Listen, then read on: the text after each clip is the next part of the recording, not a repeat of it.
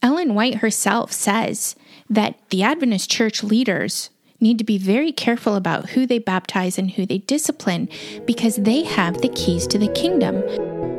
Welcome to Former Adventist Podcast. Grab a cup of coffee and join Colleen Tinker and Nikki Stevenson as they discuss their life after Adventism. Welcome to Former Adventist Podcast. I'm Nikki Stevenson. And I'm Colleen Tinker. Today we're looking at fundamental belief number 15, titled Baptism. Colleen, we have crossed a milestone. We are halfway through this book. That is amazing. It feels good. You know, every week as we get ready to discuss these chapters, one of us, usually you, says that this chapter was harder than any of the others. It's just we just kind of keep week after week feeling that way. And at this point, I don't think we can actually rank them. They're just all so upsetting. But I have to confess, this week was really hard for me. I got so emotional. I ended up calling the Southeastern Conference to make sure that the names of my husband and I have been officially removed from their books forever. Now, I've requested it, but I wanted to follow through. I was so upset. Yeah. The longer we do this series, the more cultic the organization becomes in my eyes. Oh, that's the truth. And the more consistent their deception looks, and the less random their variants appear. Right. I don't even know how to explain it further.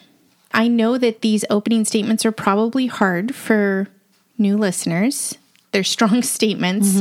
And if this podcast is relatively new to you, I hope you'll go listen to our very first episode. That's where we share our heart and why we do what we do. Right. And I would also encourage you to listen to episodes 2 and 3, where we talk about cult mind control and grieving after Adventism. For some reason, those just seem fitting to go alongside this series. So while seeing these false teachings and manipulative controlling methods that they use to propagate them is pretty upsetting, those emotions really don't negate the fact that this needs to be exposed. They have to and be. I know a lot of people like to say, oh, you're just upset. But you have an axe to grind. Yes. So if you're new, I hope you'll hang in there with us as we compare these doctrines with Scripture. This is really important. This is how we unpack our worldview.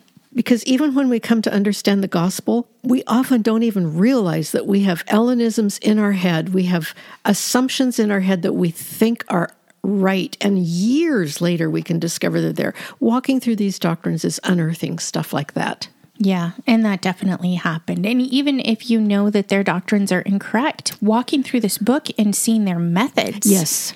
Oh, that's hard. The methods are making me really mad. Well, let's get started. But before we do, let me just remind our listeners that you can write to us at formeradventist@gmail.com. Your emails are such an encouragement to us, and we thank you for writing. If you haven't yet, be sure to visit proclamationmagazine.com to sign up for our weekly emails containing new articles each week and other ministry news. And you can like and follow us on Facebook and Instagram, and please leave a review wherever you listen to podcasts, as it does extend our reach. So my question for you, Colleen, really is, how has it been for you walking through this book now that we're halfway through? What is the sense that you're getting that you didn't expect? Well, I can tell you easily what my sense is. I had no idea, even though I've used this book as a reference tool for years, I've never sat and studied it chapter by chapter, really looked at the words, really looking at the footnoting, looking at how they're supporting their statements. I've never really looked at it closely, but I'm seeing something very clearly at this point. This book, Seventh-day Adventists Believe, is not just a statement of fundamental beliefs, and as an Adventist would think, of Christianity or of their unique brand of Christianity. This is an instruction manual. The reason I'm stressing that is because every chapter, as the book itself says, builds on the last one. A little bit more is revealed. Ideas are introduced. Once an idea is introduced, the phrasing of that idea we see repeated in coming chapters. And it's quite fascinating to me that the book doesn't just start with the same kind of language and phrases that we get at this point. They carefully develop the Adventist worldview in a really systematic way, so that you think, okay, so why is baptism, chapter 15, why is scriptures number 1? Well, that book makes some sense, but then why is the great controversy earlier than what they call the life, death, and resurrection of Christ? Why is this order used? And the order is used because it's building a worldview. Mm-hmm. So if I were an Adventist missionary, I've never been an Adventist missionary, but I have been an Adventist teacher and an Adventist in other capacities. But if I were being sent to a country that I didn't know and were being tasked with helping to make proselytes, this book would be the ideal handbook. It tells you exactly how to think, exactly how to introduce the subjects that create the worldview of Adventism, and right in the middle is baptism.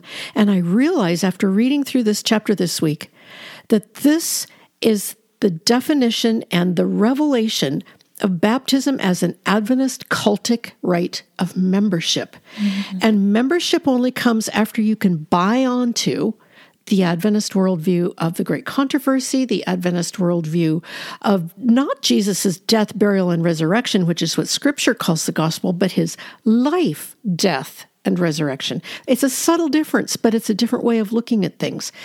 This is a systematic buy-in, and baptism is the ultimate buy-in. And after that, you get the more cultic beliefs. After that, we're going to come up to the doctrine on Ellen White. We're going to come up to the doctrine on end times. It's very systematic, and this is the central chapter of how you buy in as a member after being convinced of these first things. Mm-hmm. What about you, Nikki? Well, yeah, I've seen that it's very systematic. It's very intentional. The vocabulary grows as you go. Combined with reading this book, one of the things that I've been doing on my off time is I've been watching programs where people are giving testimony of having left cults. Interesting. I recently watched a series on Lifetime called Leaving Polygamy, and I've been looking at Leah Remini's series on Scientology. And then I've been reading this book, not intentionally altogether, but as I do, I'm seeing patterns. Yes.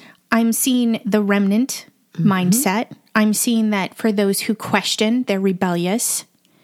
They're supposed to submit to the leaders, the ones who know more than them. Mm-hmm. I'm seeing that if you leave, you're apostatizing. You're going to go to hell, and you might end up with cancer. A lot of these, actually, all three of them. Right. Treat you like you're going into the world and you're going to be unhealthy. And anyway, so these cultic dynamics are really starting to jump out at me as I read this chapter, and I see how they're so similar to these other groups. Yeah. Along with the systematic method. You know, it's hard. I know it's hard for people to hear the word cult when you talk about Adventism when you're leaving early on. And I know that there are Christians who don't understand yet that these are cultic doctrines. These are doctrines of demons. They are. But it's just more and more clear as we work our way through. And it's not a mistake, the order these doctrines are set up in this book. Mm-hmm. Why don't we read their doctrine on baptism, Nikki? And we'll talk about how they present this in the book. It's perhaps one of the most coded of their chapters so far. It's very clear as I read through that they use words that they know Christians will understand in a particular way, but it's code in this book for specific Adventist data that you have to be an insider to understand. Mm-hmm. So let's read the doctrine. Okay, this is Fundamental Belief 15 on baptism. By baptism, we confess our faith in the death and resurrection of Jesus Christ and testify of our death to sin and of our purpose to walk in newness of life. Thus, we acknowledge Christ as Lord and Savior, become his people, and are received as members by his church. Baptism is a symbol of our union with Christ, the forgiveness of our sins, and our reception of the Holy Spirit. It is by immersion in water and is contingent on an affirmation of faith in Jesus and evidence of repentance of sin. It follows instruction in the Holy Scriptures and acceptance of their teachings. Well, it almost sounds innocuous, but Nikki, does anything jump out at you from this actual doctrinal statement? Well, first of all, we place our faith in the person of Christ, as well as his work. We entrust him with our salvation, but we are placing our faith in the person of Christ, not just his death and resurrection. Right. And baptism itself is an identification with who he is and what he's done, his death, his burial, his resurrection. Right. We were buried in Christ and raised with Christ and created new in Christ. Mm-hmm. It's all about Christ. Right. It's not me renouncing an old lifestyle and promising to live a new lifestyle. That's the fruit of being born again. That's the fruit of being transferred out of the kingdom of darkness. Right. But they take baptism and they make it about me. Yes, it's inside out. Mm-hmm. This phrase, baptism is a symbol of our union with Christ. Well, that's not what Scripture says. In Scripture, baptism is a representation of not our union with Christ, but of Christ's death, burial, and resurrection, with which we are identified when we trust him. Mm-hmm. It sounds like a quibble, but it's a really significant difference from an Adventist perspective, because for them, union with Christ is not a spiritual aliveness that the Bible teaches. For them, union with Christ is a mental assent to Adventist doctrines. Mm-hmm. It's following his example. Well, and they also say that you're not able to be baptized here unless you give evidence of the repentance of sin. You know, it might seem simple as you're reading this. Maybe you're a leader in a Christian church, mm-hmm. and you think, well, yeah, we want people to give testimony. We want to see that this is real before we baptize them.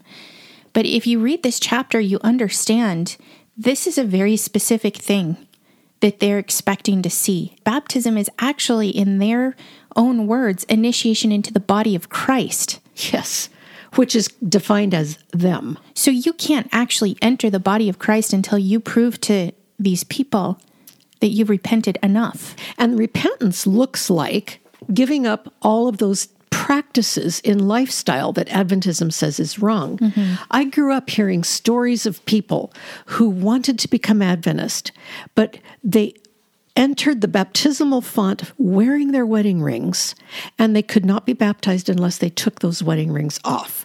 So, you know, in more liberal Adventist communities, that would not happen today. It might not even happen in all of the conservative ones, because in 1980, the General Conference did issue a declaration that wedding bands, simple wedding bands, were not a sin, even though Ellen White had said not 1 penny should be spent on a circlet of gold. But in the early 80s, it became permissible to wear wedding bands.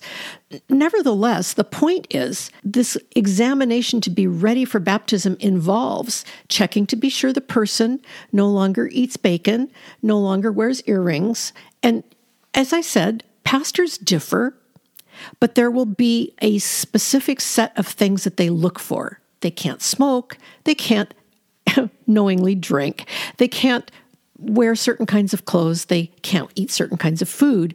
Baptism can only occur when these things are given up. This takes me again back to our episode on the BITE model, on mind control. I believe it's episode number 2. If it isn't, it's 3. Mm-hmm.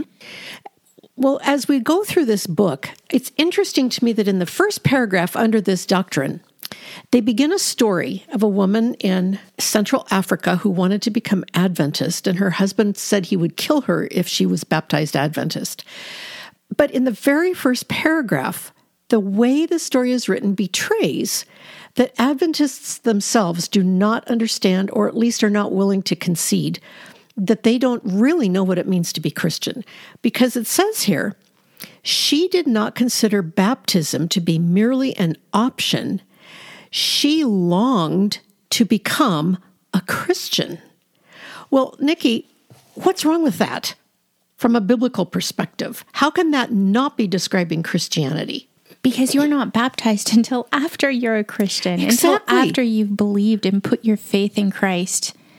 And have been born again. It's a witness of something that's already happened. Right. And for them to say she longed to become a Christian betrays that they have no understanding of the new birth. In their minds, becoming a Christian is a mental assent to a body of belief, and then taking the social and societal risk of being baptized and putting off all your old behaviors, no longer eating pork with your rice and so forth. It's interesting to look through this chapter and see how they describe certain things. And right under their first subhead, how important is baptism?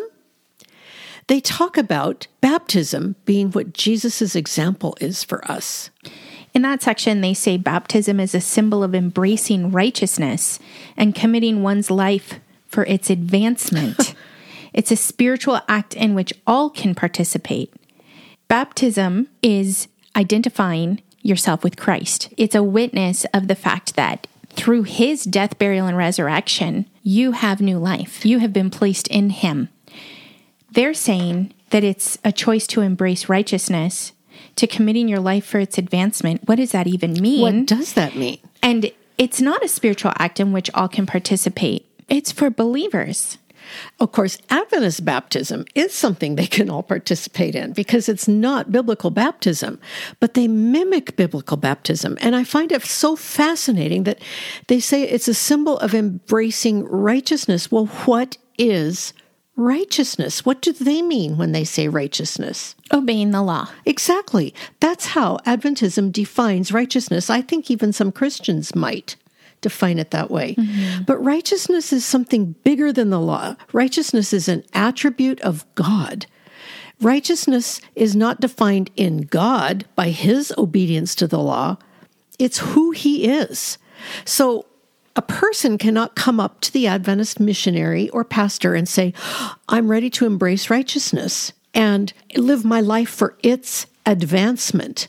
Only if you mean keeping the law in the Adventist way does that make any sense. Mm-hmm. So they're using words that sound pious, Christian, and biblical, but they have a hidden meaning. And within the Adventist framework, it's clear what they mean. I'm ready to keep the 10 Commandments and honor the Sabbath and give up my bacon because I'm following the health laws, and I'm going to advance this lifestyle. I'm ready to be baptized into this. So if baptism is defined by embracing righteousness, then they go on and say, in this commission, Christ made clear that he required baptism of those who wish to become a part of his church, his spiritual kingdom.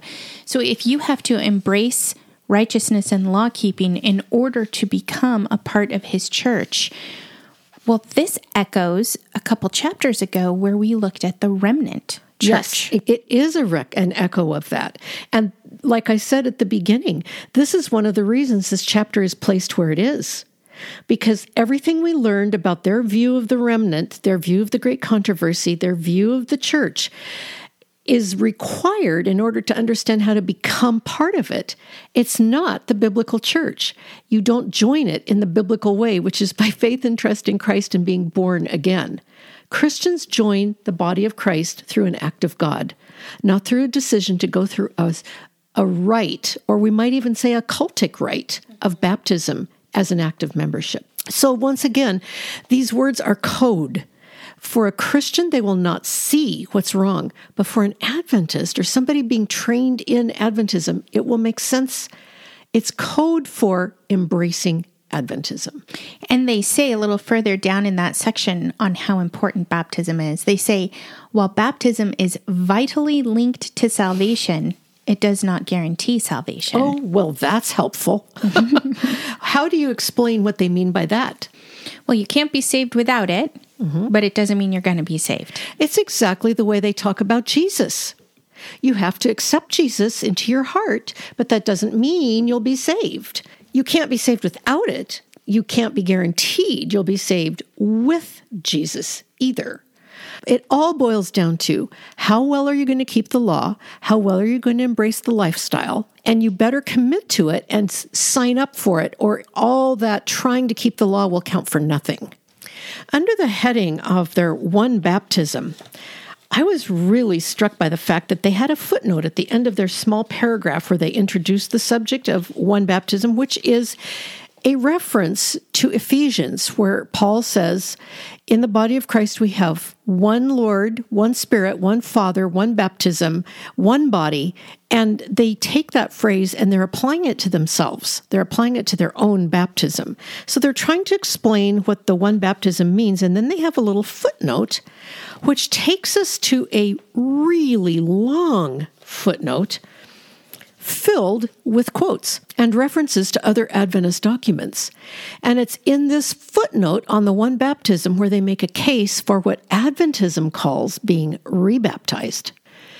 So Adventists believe that if you join Adventism by baptism And if you find that you fall into sin and you have really transgressed the law and transgressed what you know Adventism teaches, that you can be rebaptized and start again on a clean footing.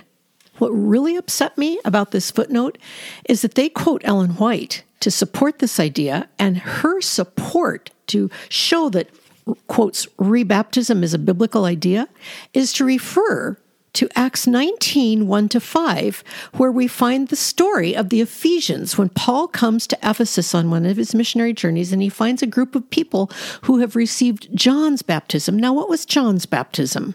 It was a baptism of repentance, and it was before the public ministry of Christ. Yes. They had received John's baptism for repentance, and he asked them if they had received the Holy Spirit, and they said, well, we didn't even know there was a Holy Spirit. So Paul taught them about the Holy Spirit, about trusting Christ and being born again and filled with the Spirit, and then he baptized them in the name of Christ. Ellen White takes that story, and she says this about those Ephesians. They had no clear understanding of the gospel. When they received baptism at the hand of John, they were holding serious errors. She doesn't say that they didn't know about the Holy Spirit. She says they had serious errors, as if they were holding some kind of heresy in their heads. That's not what the Bible says. She goes on, but with clearer light, they gladly accepted Christ as their Redeemer. And with this advance step came a change in their obligations as they received a purer faith. There was a corresponding change in their life and character. And in token of this change, and as an acknowledgement of their faith in Christ, they were rebaptized in the name of Jesus. And then she goes on to say, many a sincere follower of Christ has had a similar experience. She says that people can fall into sin, and then his former baptism does not satisfy him now. He's seen himself as a sinner. And then they want to be rebaptized, and so they get rebaptized. And she says that the Bible confirms that idea based on the story of the Ephesians. That's a complete misuse of that story. Mm-hmm. That's not what the story even says. That was their first baptism, if you want to put it that way, when Paul came along. It was their believer's baptism, but Adventism doesn't understand believer's baptism because they don't actually believe in the finished work of Christ. She certainly didn't know how to read the Bible. No. She was pulling from a historical book, a book that gave us the history of the church, the birth of the church, and the growing and the spreading of the gospel for the first time. And so they're living during a time where they had the testimony of John. And then here comes the Messiah, right. All the work that he's going to do, the death, burial, and resurrection. And they need to hear that. This is all happening within their lifetime. I found it interesting, and I went and looked in the church manual at what they have to say about baptism. And in the section on rebaptism, they have another quote from Ellen White where she's actually stating that believers who've been baptized before should not be urged to be baptized again. But then she says, at the very end of this, she says, give God a chance to work with his Holy Spirit upon the minds so that the individual will be perfectly convinced and satisfied in regard to this advanced step. Oh, my. So she's talking about it like it's an advancement. Yes. It's a moving forward. And we read already that they talk about baptism as advancing the life. Yes, they might say, well, we don't tell people they need to be rebaptized, but in the back of their mind, they're hoping the Holy Spirit's going to cause them to want to be advancing. They will allow people who have been baptized by immersion in other churches, such as a Baptist church, if they join Adventism. They can join on what they call profession of faith. They have to profess and sign off on their belief in Adventist doctrine just as if they were being baptized. So they have to accept Adventist teaching, the whole business that people being baptized as Adventists accept. They just don't have to be dunked again. And they call that profession of faith. But if they haven't been baptized by immersion, they have to do that. And what's interesting here, and I might as well mention it, baptism by immersion is the model we see in Scripture. I am a firm believer in believer's baptism, baptism by immersion. But in Christianity, and this came as a surprise to me when I left Adventism, Adventism makes a very big deal about sprinkling and child baptism as being a great heresy. Well, while I don't see it in Scripture, it is not considered a heresy within Christianity. Mm-hmm. It is considered a secondary issue, and it is not something that breaks fellowship. I know Christians who've never been baptized by immersion, but who were baptized as infants. They love the Lord, they love His Word, and they believe they've been baptized. And that is something that is accepted within Christianity as a whole as a secondary issue. Now, it might be enough to cause us to say, I can't join a church where that's their general practice. But if they trust Jesus, if they know they're saved, and they honor the Word of God, it's considered secondary.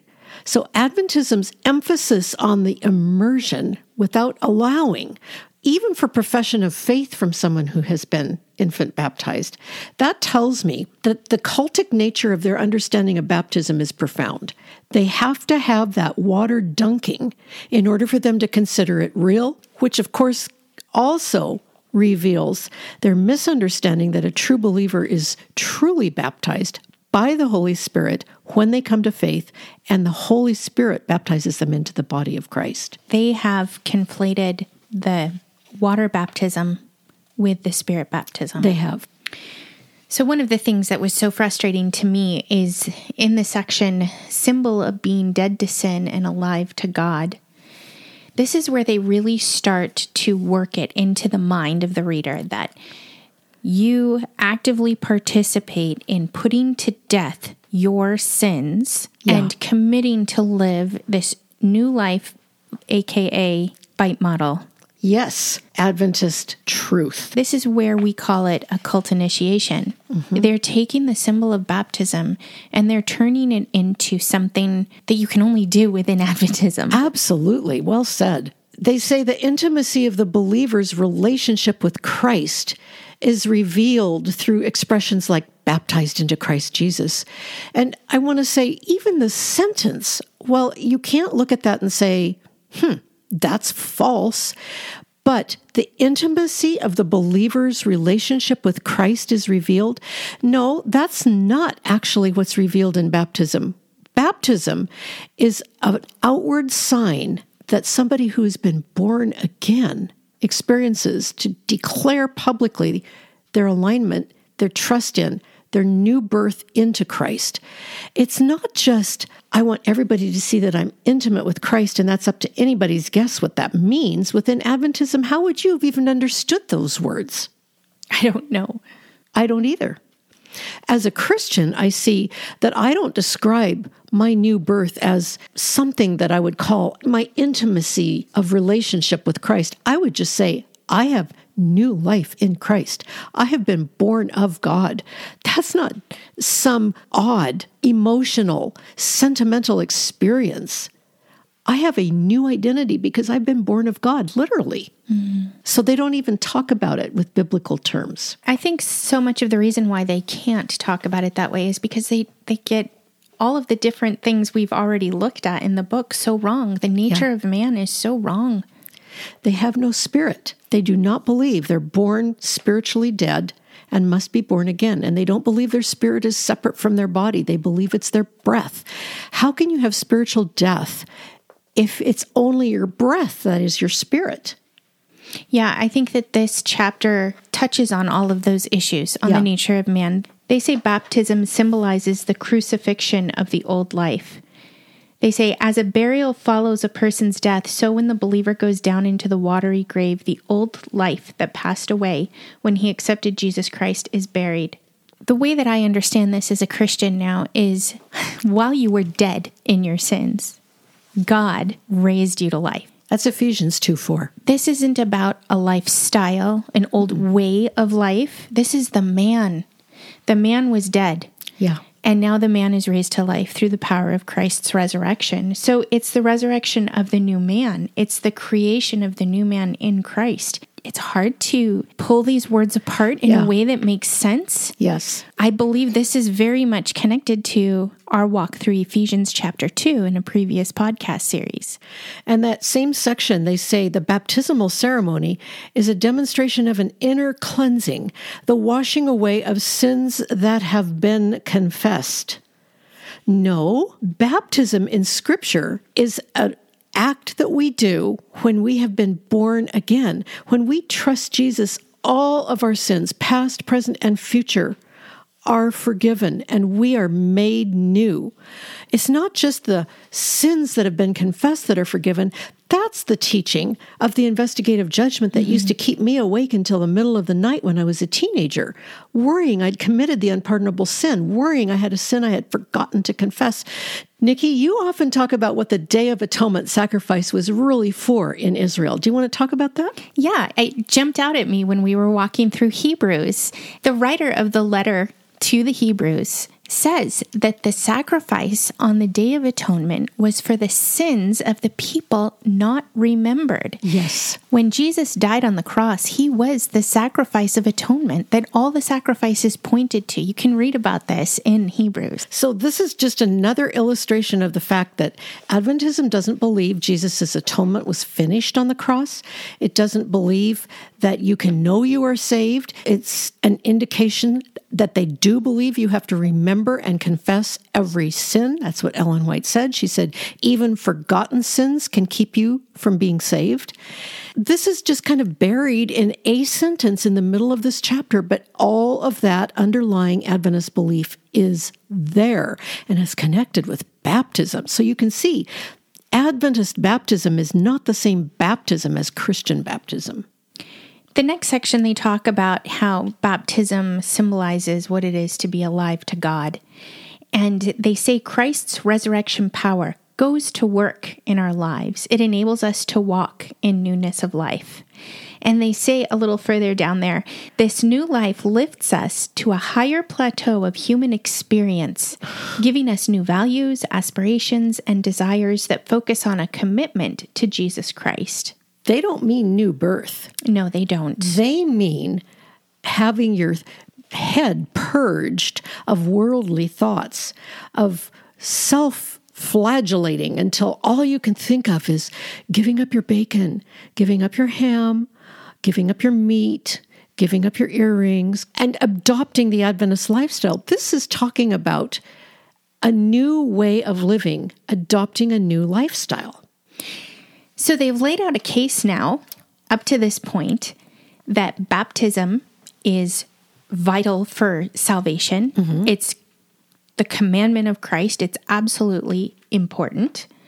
It must be through immersion, that it's a symbol of dying to your old way of life and committing to a new way of life. And now they're going to go in and talk about how it is a symbol of a covenant relationship.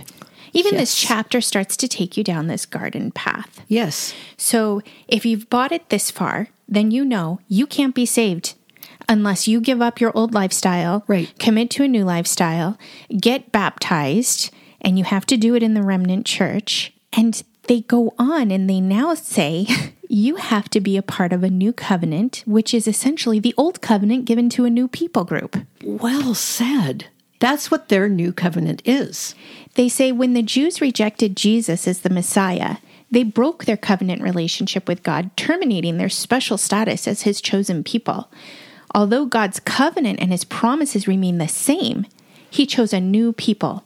Spiritual Israel replaced the Jewish nation. When I read that, I was really upset. They even give texts to try to bolster up their point, but they failed to mention Romans 11. I just have to read what Paul says in Romans 11 about Israel. Now, we as Adventists didn't learn this. To study Romans 9 through 11 is another paradigm shift. This is such a clear passage. Verses 28 to 29, Paul says this, from the standpoint of the gospel, they, or Israel, the Jews, are enemies for your sake. He's speaking to the Gentile Christians. But from the standpoint of God's choice, they are, present tense, they are beloved for the sake of the fathers. For the gifts and the calling of God are irrevocable. Paul is very clear all through those 3 chapters, Romans 9 through 11, that God's call on Israel, his choice of Israel, has not been rescinded. His promises cannot be broken. The fact that Israel failed, the fact that Israel sinned, does not change God's promises that are his unilateral promises to Abraham for his descendants, or his choice of the nation Israel. God is not done with Israel. And we do not replace Israel. No, we don't. And, one of the most wonderful moments for me right after I left Adventism was realizing that I am not a part of the 144,000, even as a Christian. Right. It's very clear in that passage that these are Jews. God has a future plan for Israel that we can read clearly in Scripture. And while all the details aren't revealed, the fact that there is a plan is very clear. And Paul warns us, Gentile believers, not to be arrogant, because we are not better than they. And if he could take out unbelieving natural branches from his tree of purposes and plans, he can remove us as grafted branches as well. So if we're now spiritual Israel under the Old Covenant, and we've bought into the rest of the book, and we realize that the remnant church has a special lasting message related to that Old Covenant, that moves us very seamlessly into the next section, where they talk about Adventists being consecrated to Christ's service. They say that because at Jesus' baptism, the dove came down, they say that he actually received a special outpouring of the Holy Spirit, and that this experience reveals that water baptism and spirit baptism belong together. Yes. So when you have your water baptism, that's when you are baptized by the Spirit in Adventism. Mm-hmm. And they say that in the Apostolic Church, the outpouring of the Holy Spirit generally followed water baptism. So today, when we're baptized in the name of the Father, the Son, and the Holy Spirit, we are dedicated, consecrated, and united with the 3 great persons of heaven and to the spreading of the everlasting gospel. We're back to the remnant message of Revelation 14. That phrase, the everlasting gospel, is a reaching back into the first angel's message, which we talked about when we talked about the remnant. That first angel's message from Revelation 14, 6 and 7, where he saw an angel flying in the midst of heaven, carrying the everlasting gospel and saying, worship God, fear him, give glory to him. That word, everlasting gospel, Christians understand to mean the death, burial, and resurrection of the Lord Jesus. Mm-hmm. Adventists understand it to mean the Sabbath, the investigative judgment, and the second coming. Just as we discussed when we went through the 3 angels' messages in the remnant and its mission, the everlasting gospel is their code for their message. And not only that, Nikki, in this sentence, it says that people who are baptized into Adventism, that's the context here, are consecrated and united with the 3 great persons of heaven. That is not the Trinity. That is that group of gods, which Ellen White named the heavenly trio and the 3 great worthies of heaven. Adventism, as we talked about before, does not believe in the Trinity expressed in 3 persons who share substance. She believed in 3 separate beings, and she called them the 3 worthies of heaven. She didn't call them the one God. She called them the heavenly trio. And as we discussed earlier, Adventist theologians have defended that view and argued in papers, scholarly papers that they've written, Jerry Moon being one that I'm thinking of in particular, that the heavenly trio is the right view of the Trinity. That's what this book is talking about. So this is another example where if somebody who doesn't understand Adventism comes in and reads this one sentence, they might think, oh, they worded that oddly. Right. But they wouldn't understand all that's behind it. This is the special vocabulary that's come out through the rest of this book. And it's interesting that when they say that at water baptism, you receive the Holy Spirit, and then you're going to go preach this everlasting gospel, they say the Holy Spirit prepares us for this ministry by purifying our hearts. Of course. And then they go on and say that it's at the time of water baptism that the Holy Spirit gives spiritual gifts so that they can do this. That's not what Scripture says. No, so everything hinges on being immersed by Adventists. That's right. And that gets clearer as we go. Already we can see Adventist baptism is a cultic rite of membership. It's access to the remnant. They say right here that baptism also marks the person's entrance into Christ's spiritual kingdom. Since baptism unites the new believer to Christ, it also functions as the door to the church. Well, we understand, because we've been looking at this for so long, that they mean the remnant church, the true church, the Adventist church. This punts you right into the next section on qualifications for baptism. Their first qualification is just faith. And then they explain it, that it has to be a faith in Jesus' atoning sacrifice as the only means of salvation from sin. And then they say, Christ said, he who believes and is baptized will be saved, Mark 16:16. Well, they didn't finish the verse. The verse is finished by saying, those who disbelieve are not saved. They just quote the part of the verse that supports them. But then they say, in the apostolic church, only those who believed the gospel were baptized. Well, I want to say, sure, a Christian reading this would go, okay, people who believe the gospel are baptized. But in their context, given everything they've written in this book and chapter up to this point, they mean that everlasting gospel, that first angel's message, fear God, give him glory, the hour of his judgment has come. In other words, keep Sabbath, you're being judged, 1844, and Jesus is coming again. They're taking these texts to say that baptism, again, is necessary in order to be saved. They're forgetting that John the Baptist said, I baptize you with water, but one comes after me who will baptize with the Spirit and fire. They don't deal with the Holy Spirit's baptism being the thing that introduces people into the body of Christ. That's what Scripture teaches. They don't deal with that in this chapter. So here's where I start to see them getting slippery. They say, since faith comes by hearing and hearing by the word of God, instruction is an essential part of baptismal preparation, and they're going to begin to build a case for baptismal candidates being taught the 28 fundamental beliefs before being baptized. They move from faith into repentance and fruits of repentance. And they emphasize that without conversion, a person cannot enter a personal relationship with Jesus Christ. Notice again, no use of the phrase new birth, no use of the phrase believing in Christ. It's conversion. And Adventists do use that word conversion, and they say it means a change of mind. So their code here is, this means you change your mind about living worldly lives and choose to live Adventist lives. And only through repentance of that worldly life can you experience death to sin, a prerequisite for baptism. Well, what does Scripture say baptism is about? The examples we see in the book of Acts of people being baptized, do you see them giving up all their sins before they're baptized? No, they're believing the gospel that they've been told. That's it. And when they believe, the Holy Spirit seals them, as it explains in Ephesians 1:13 and 14. And they're new.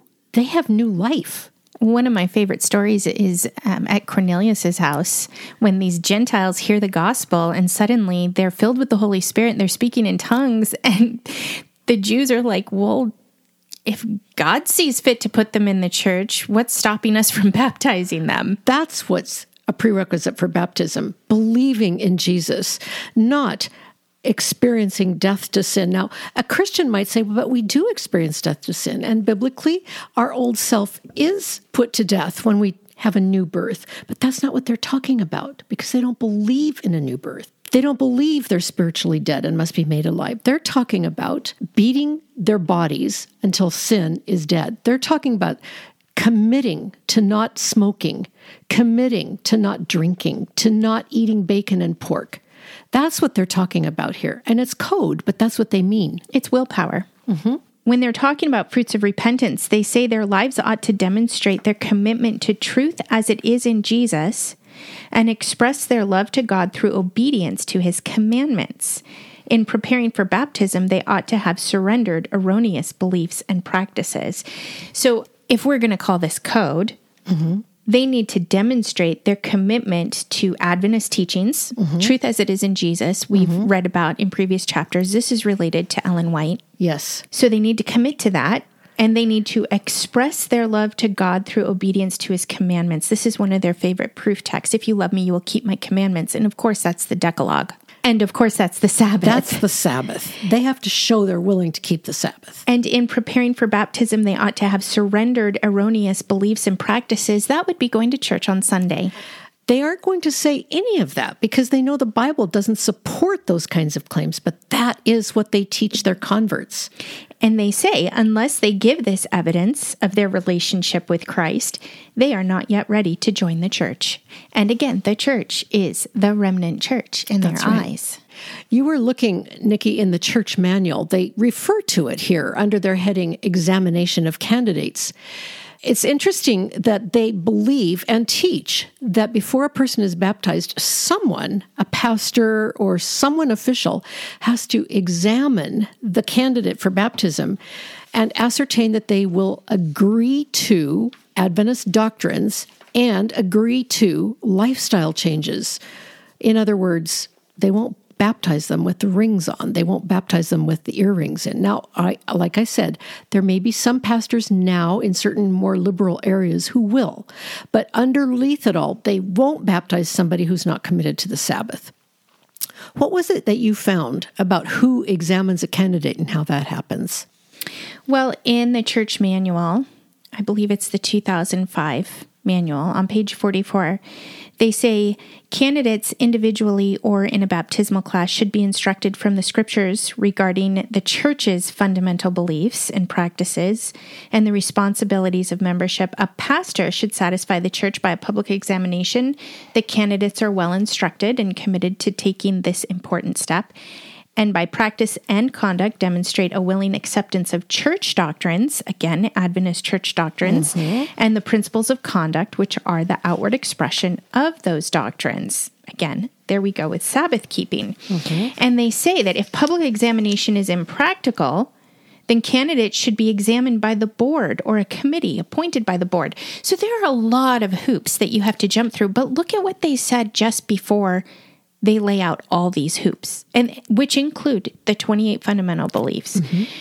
They say baptism is the avenue of induction into the church. It is fundamentally the pledge of entrance into Christ's saving covenant and should be treated as a solemn and yet joyful welcome into the family of God. Membership in the church is possible only in those churches included in the sisterhood of churches recognized by a conference. Again, this is the Seventh-day Adventist Conference. Yes. If this is starting to sound Mormon, it's because it does. It does, yes. They say those who acknowledge their lost state as sinners, sincerely repent of their sins, and experience conversion may, after proper instruction, be accepted as candidates for baptism and church membership. Instruction is another code word because on the day of Pentecost in Acts 2, Peter and the apostles preached in Jerusalem at the temple, and people heard the truth of Jesus in their own languages from wherever they had come to Passover and Pentecost. And they heard, and 3,000 believed. Now, if you want to call that instruction, okay, they preached the gospel and they introduced them to Christ.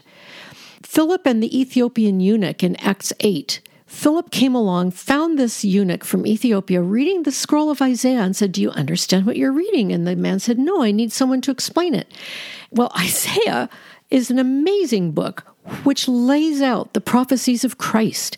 And Philip joined the eunuch in his carriage and explained Jesus to him. And the man said, "What's to stop me from being baptized?" He was baptized the minute he understood who Jesus was. When Adventists say they need instruction, they talk about baptismal classes. Yeah. Like those things they do in the 5th grade throughout their schools. That's another cultic thing. Children in the 5th grade, or perhaps 6th, but 5th is kind of typical. In Bible class, they offer baptismal classes. Parents have to sign off on it, but in general, Adventists like to baptize their kids between the ages of 10 and 12. They take them through a whole series of classes explaining Adventist beliefs, and at the end of that, they have mass baptisms and baptize them in.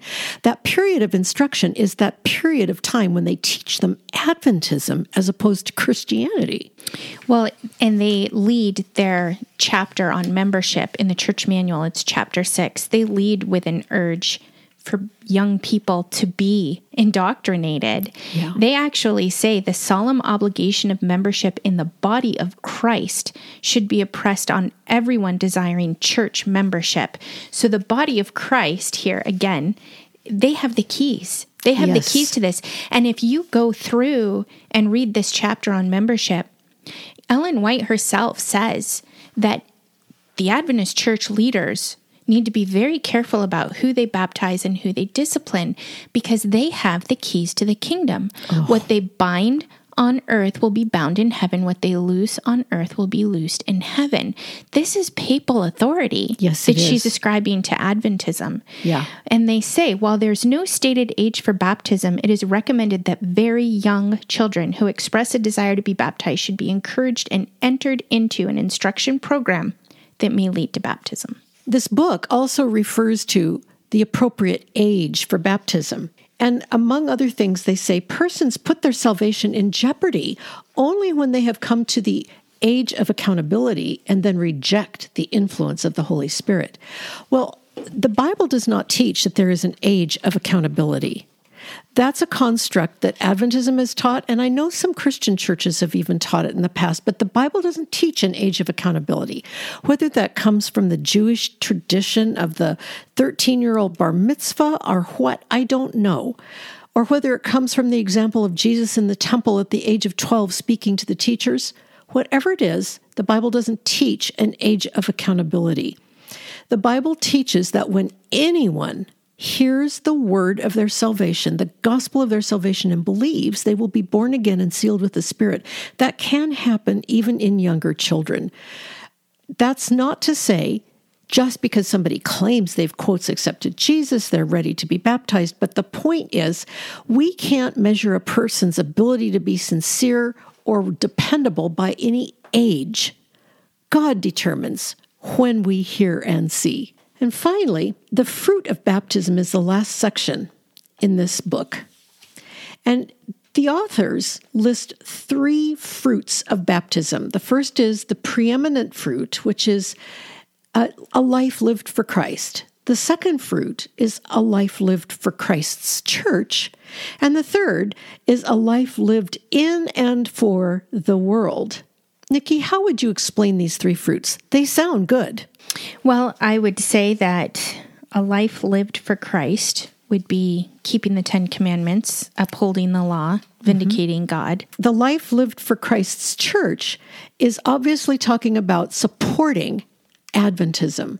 And, by the way, Adventist baptismal vows include supporting Adventism through one's tithes and offerings, participating in Sabbath schools and church and evangelistic methods.